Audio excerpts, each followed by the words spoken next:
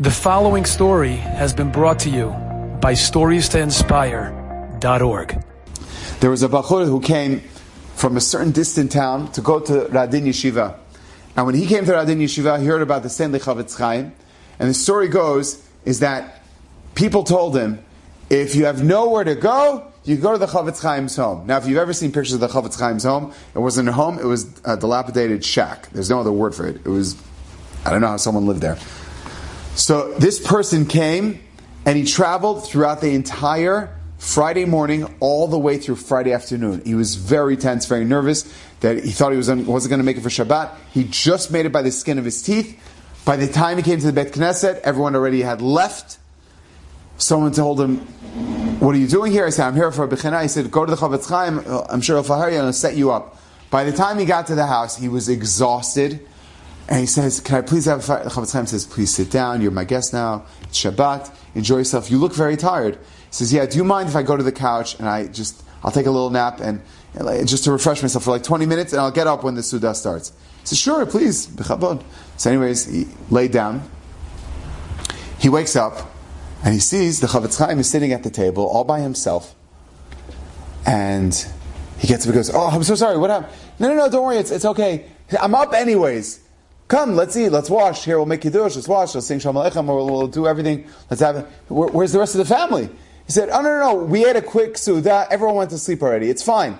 Don't worry about it. It's still the middle of the night. You're good." Okay, fine. Anyways, he's walking towards the kitchen to wash his hands, and he noticed there was a little clock. He's like, "That's really strange. It says on the clock 3:45 in the morning."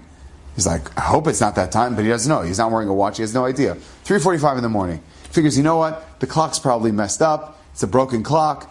Somehow got stuck there. It says 3:45, but who knows? Maybe it's broken. I guess it's like 9 or 10 o'clock. I don't know what time it is. Anyways, he has a Suda with the Chofetz Chaim, an hour Suda with him, and they're talking and schmoozing, etc.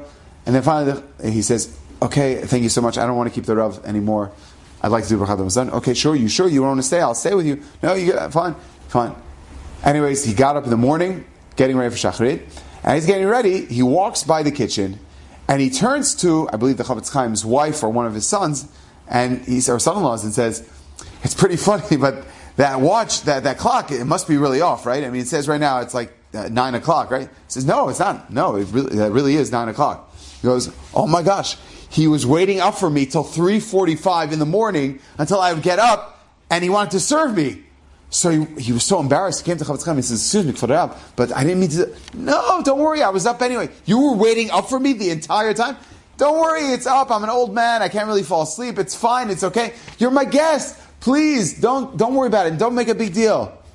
How many of us would be willing to do that? To wait for another person? You don't even know the person. And you're willing to stay till 3:45 in the morning? That's chesed. That's a teshvuke and teduru. That is waiting for another person and showing care and compassion at the nth degree. Enjoyed this story? Come again. Bring a friend.